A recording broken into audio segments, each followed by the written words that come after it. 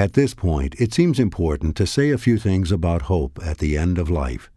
No matter what the stage of illness, hope is important. Many people wonder how it is possible for someone to remain hopeful when they are dying.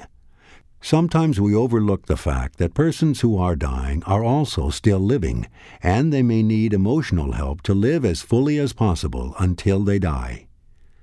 Hope is a complex concept, and defining it is not easy. Part of the problem is that there are many kinds of hope, and people define hope differently. Most people, especially those in healthcare, are familiar with the idea of therapeutic hope, hope that is related to therapy and to curing or controlling your disease. But hope is much broader than that. Hope changes as circumstances change. If you find your disease can no longer be controlled, that you are going to die, you may find new hopes for whatever time you have left. You may hope for something general, like living as fully as possible until you die.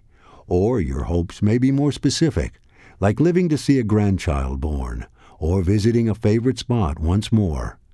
Or you may hope to be able to spend one more day with a dear friend, or to hold a loved one again.